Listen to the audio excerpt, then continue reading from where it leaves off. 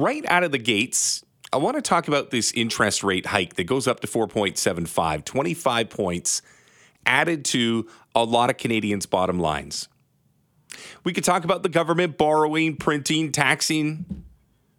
We could talk about these rebate checks that every once in a while pop up in your, I guess you would say your bank account. $100 here, $150 there. It's supposed to help. But then again, the Bank of Canada steps forward and says we're going to raise it. So out of the left pocket into the right one. Or so that's how it feels. To break this down and really make sense of what the Bank of Canada did today with this rate increase, he's Rob Levy, CKNW business analyst. Rob, good afternoon. Hey, good afternoon, Rob. Nice to be with you. Well, it's great to be with you because I think there's a lot of people right now that look at the headline and say, well, here we go again.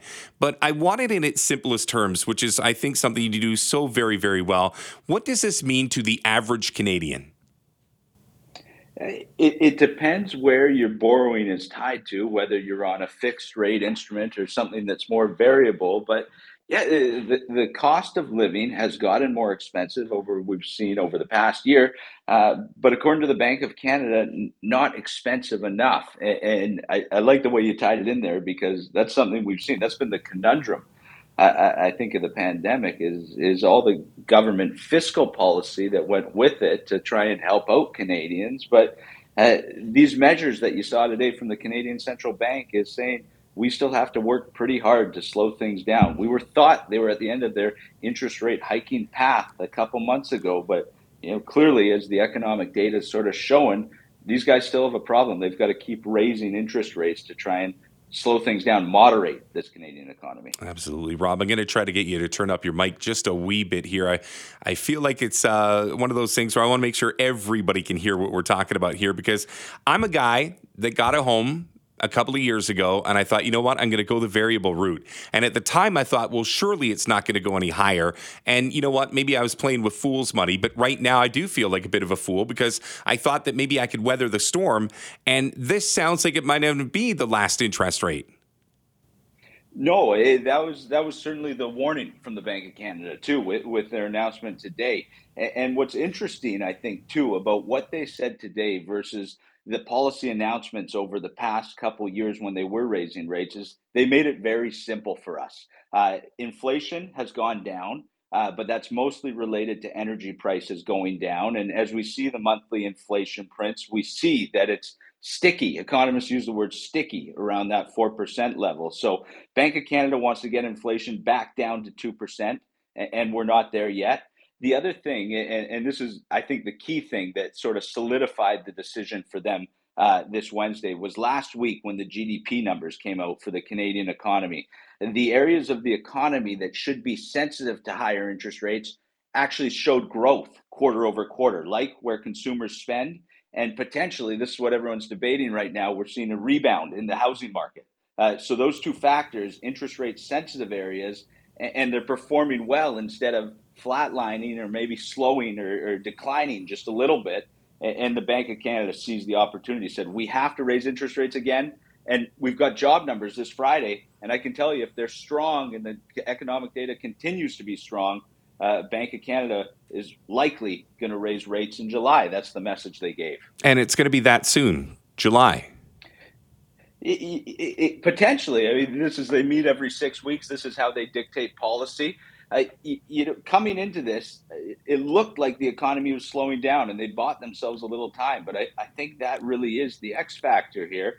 When you have something like personal or household expenditure, consumption metrics up 5% quarter to quarter into the first quarter of this year.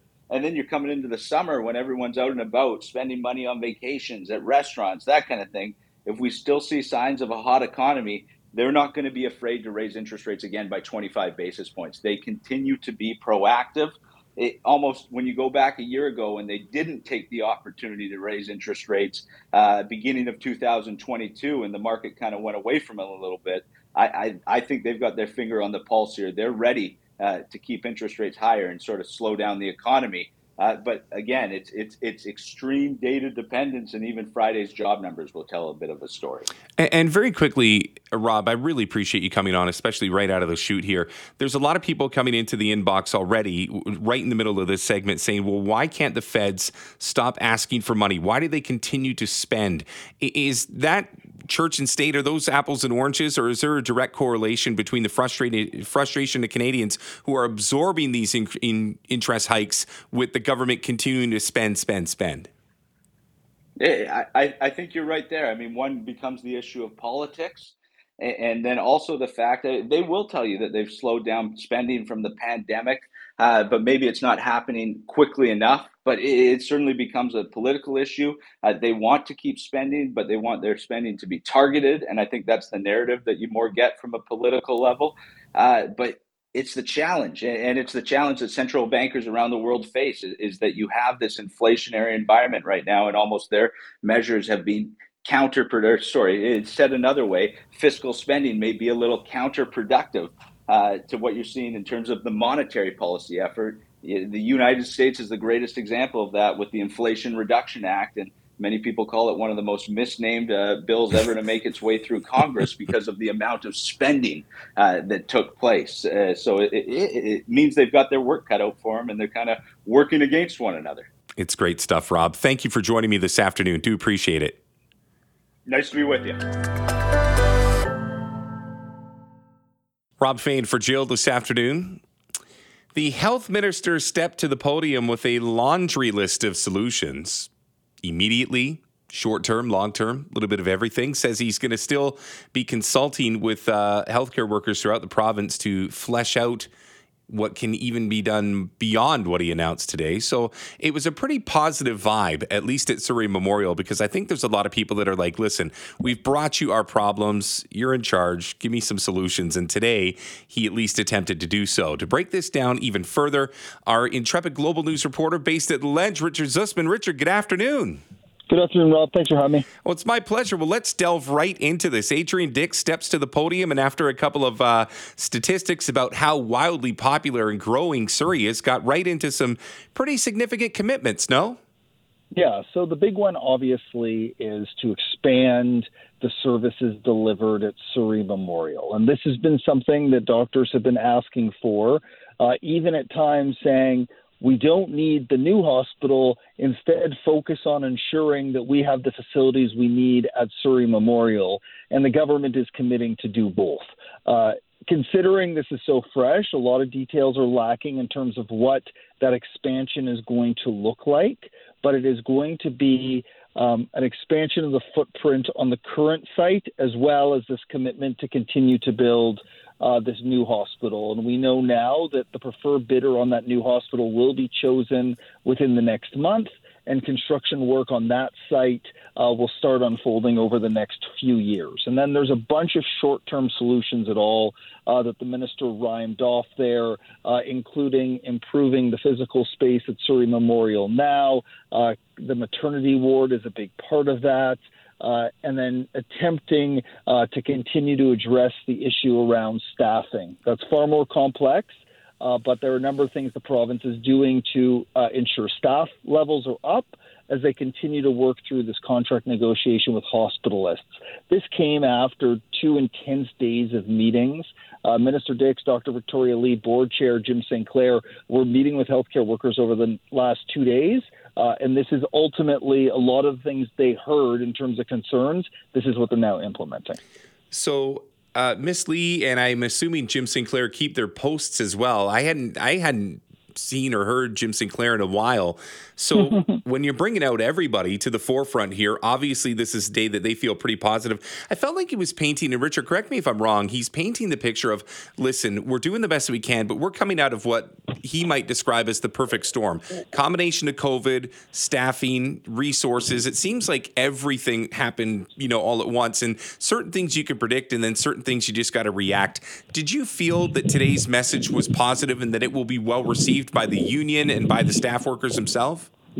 Yeah, I think the proof will be in the pudding, right? So Yeah. You hear politicians say a lot of things, and I think The frontline workers are experiencing this. This is why they have gone to the dramatic step of publishing open letters, of speaking in the media, as they are experiencing on the front lines every day these significant challenges. And they will be vocal in speaking about whether these measures put in place or announced today are actually doing the trick in terms of easing that pressure. You're right. We haven't heard from Jim Sinclair. There have been requests to speak to the board chair. He stood to the microphone today. I think largely he had no real substance to provide. It was a show of solidarity that there's confidence from the health minister in the leadership at Fraser Health, in his board chair, Jim Sinclair, and the CEO, Dr. Victoria Lee. Now it's going to be about, ensuring that what they have promised here continues. Like a few things that I didn't mention, they're going to increase the number of internal medicine positions to support admitted patients. They're going to increase capacity in outpatient and community services discharge patients. They're going to focus on psychological and physical health and safety of staff by providing additional counseling services. So all of those measures are concerns they heard. Now it's going to be how do they implement them.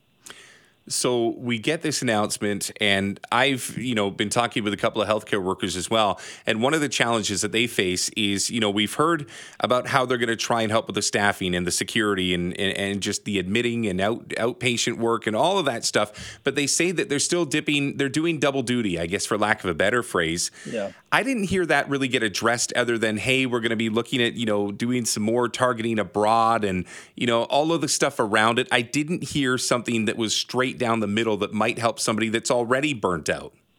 And there is no real answer there. And I think around the edges is where the province needs to attack first. And part of that is counseling services. Burnout is real. The population growth in Surrey is real. It is this combination of things, as you described it, this perfect storm. Finding staff is not going to be snap the fingers and there it is. There's a new medical school coming. Every jurisdiction in the world is looking for healthcare workers. BC is competing in a global marketplace for those workers. So they need to focus on largely other things to ease pressure, because finding new staff, in essence, we could clone every healthcare worker in this province, and we still probably would have challenges with staffing. And that's the reality that they're facing. So trying to best utilize the staff we have now will be the first part of that focus, because clearly that is the biggest problem that plagues not just our healthcare system, but all healthcare systems. And we're heading to a summer, Rob, where we have that burnout you mentioned. Mm-hmm. We have the staffing shortages you mentioned. And on top of that, doctors are going to start taking time off to spend time with their family. Their kids are out of school just like everyone else. Nurses, the same situation, and that's going to put additional pressure. Plus, we see in a number of communities an influx in tourists. So we'll see people come into Vancouver, people come to Victoria, people going to Kelowna, and all of that population increase puts more pressure on the system as people are outdoors, mountain biking, swimming, playing, more prone for injury, more pressure on the hospital system. So it's going to be a tough summer. Like this, what we heard today is not going to fix those problems immediately, but is starting to address some of those deep concerns that led to this, really unprecedented pressure from all these letters that we saw from OBGYNs, ER doctors, and those on the front line. This might seem like a real simple observation, but one of the things that kind of caught me as I was reading the early reports was that this new hospital that they were, building had the same bed count. So my thought process is, okay, we're getting new technology. The floors are a little shinier, but how are you still, with a growing population and an aging population, going to find space for everybody if you haven't increased the intake opportunity and ability? Yeah, and those have been some of the concerns raised. Also, no maternity ward in the new hospital. The opposition has been raising these concerns for some time. We will see what happens as that project evolves. The new facility at Surrey Memorial announced today will offset some of those concerns. So within 18 months from now, they are going to add a modular unit to provide additional renal services. They're also building a second radiology suite at Surrey Memorial, adding 2 cardiac catheterization labs at Surrey Memorial. So there's going to be physically more things at Surrey Memorial now to offset that new hospital, but it's the same issue we have with schools, Rob. Yeah. The second they get built in communities like Surrey and Langley, they are full, and in some cases, there are already portables. Basically, within building it, the next school year, it is full. So it's a challenge. We're adding a lot of people to this province, and 100,000 a year. And I think the last number was about 60,000. Those 100,000 are going to Surrey and Langley. And that's a pressure that the province needs to invest heavily in. This government has invested more in capital funding than any other government. But the question is it going to the right places at the right time? And this is largely what they're going to have to answer now as they work through these promises they made today. It's great insight, Richard. Thank you. Appreciate your time today. My pleasure as always, Rob. My pleasure. Right. Thanks for having me. I think I danced to this after a tequila or two down in Cabo San Lucas. One of the last trips that I've taken, by the way. I love it when there's nobody to have a conversation with because there's no laugh track or anything. You just see people on the other side of the glass laughing. Anyways, all right, onward and upward as we go. You know what? When we talk travel, there's only one person that we bring on the show. Claire Newell, the president and founder of Travel Best Bets. Claire, good afternoon.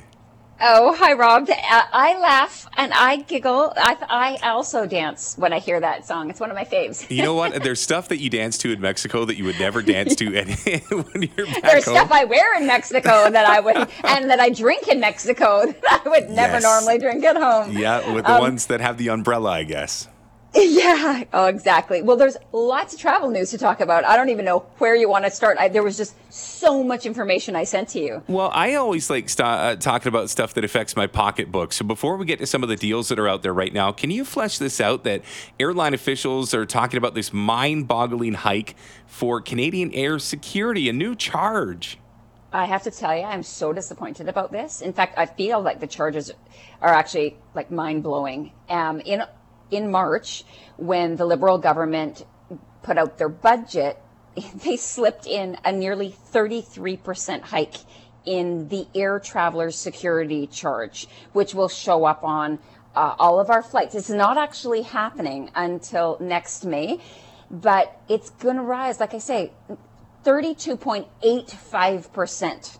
And for a domestic one-way flight, the fees will go to $9.94, and they were sitting at $7.48. So that's almost $20 for a round-trip domestic flight instead of just about $15.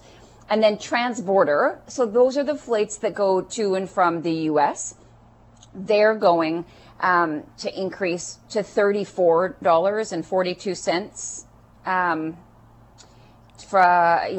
It's an unbelievable number. Yeah, it is, and it's super disappointing, especially because of the inflation right now. Everyone's kind of hurting. And if you've looked at flights, you know how expensive they are at the moment. It's really expensive to fly.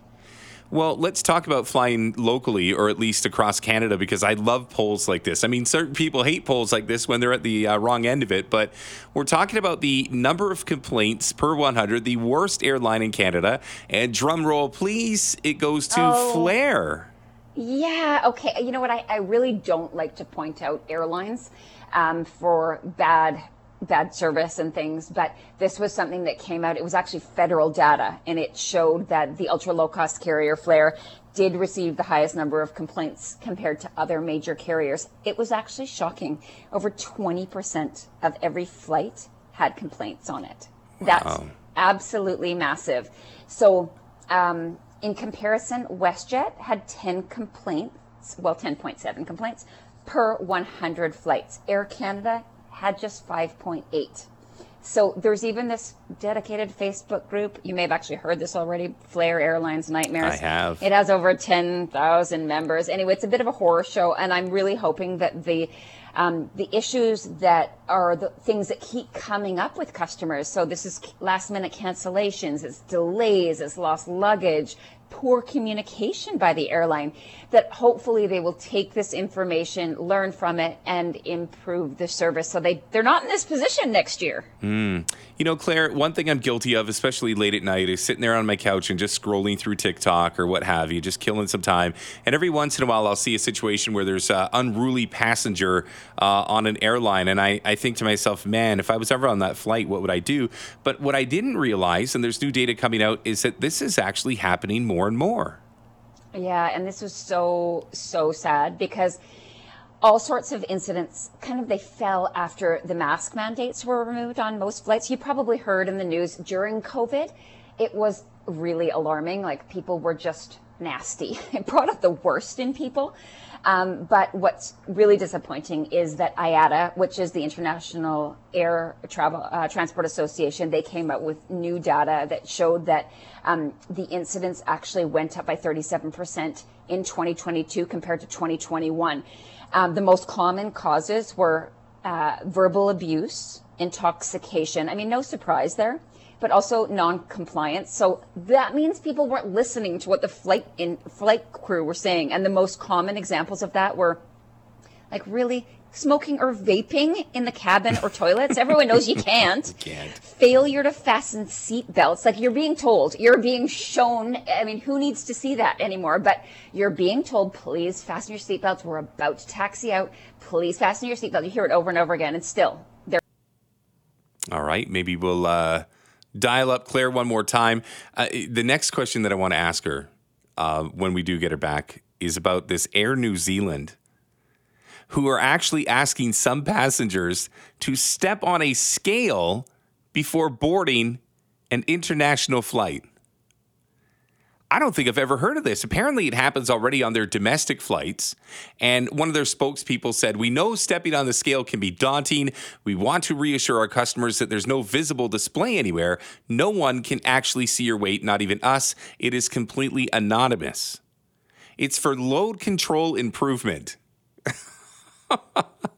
Yeah, I've had this happen before. I've been in a line. It's not been me, but I've had a guy in front of me. I remember this vividly. It was at Lester B. Pearson Airport, and he was just having it out with the person at the check-in because I guess he was like a pound or two over when it came to his luggage. So they're like, "Hey, you're going to have to take this 1.8 pounds out of your bag because it's over the limit." And he says, "Well, wait a minute. Is it because it's going to keep the plane grounded? Because you don't know how much I weigh." And so it's a completely logical argument, is how are you going to do this for the bags but not the passengers? Well, Air New Zealand is deciding that they want to weigh everything that goes on their aircraft.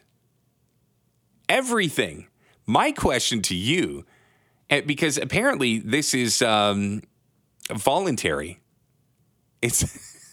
I don't know if I'd volunteer to get on a scale. I don't care if I'm flying Air New Zealand or Air anybody. I don't know if I would. Claire, thank you for rejoining me. The Air New Zealand asking passengers to step on a scale is where I went for our next conversation point. That to me is something I never thought I would see. Yeah, I'm out. Actually, I'm out too. I hate stepping on a scale. That said, I have actually stepped on a scale in certain situations where I'm going on a very small aircraft or a helicopter and they have to weigh you. Nobody sees it. I'm going to also qualify this because it is completely voluntary. Air New Zealand is actually doing a survey. They want to make sure that they know what the average is for not only their passengers, their crew, their cargo, their meals on board, the luggage. And they do this every few years, and they're hoping to get about 10,000 passengers during the month of June to do it. But if I'm given the choice, I'm not going on. Yeah, they could round up without me.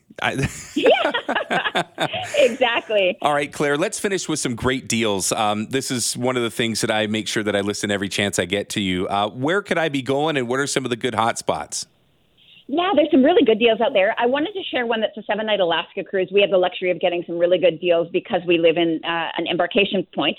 And so this is a 7-night Alaska cruise on board a ship in September, one that I've actually seen. I saw it when it was just being launched in Cadiz, Spain. I toured it, called the Koningsdam. It's beautiful. September the 16th, 23rd, or 30th, the 7-night cruise sailing round trip from Vancouver with a $75 onboard credit is $629. The taxes of $349. For those who have to take vacation time and are looking for a fall getaway, the Riviera Maya, a real favorite for people who live here in BC. November 1st through until the 29th, I found some deals that include airfare and 7 nights. It's staying in a 4-star beachfront all-inclusive resort, $969. Taxes of $626. Do we have time for one more? Yeah, fire one more at me. I'd love that. Vegas, cheap if you're looking. August 13th through until December 12th. It's airfare and 3 nights staying in a 4-star hotel. This particular deal is staying at Planet Hollywood. There's so many there. You can, pick and choose. And they might be a little less, a little more, but I thought this deal was particularly good. It's $399 the taxes of $212. Wow. For air and the accommodation. Yeah, and it's a nice hotel, like Yes. a 4-star for 3 nights. I like that property. It's super central. Yeah, it's right in the middle of the strip. You beat me to it. Claire, good stuff. Maybe I'll see you in Vegas before all's said and done. Sounds good. We'll dance to Holiday. Well, we'll never admit it, but maybe. Thank you, Claire. Appreciate your time today.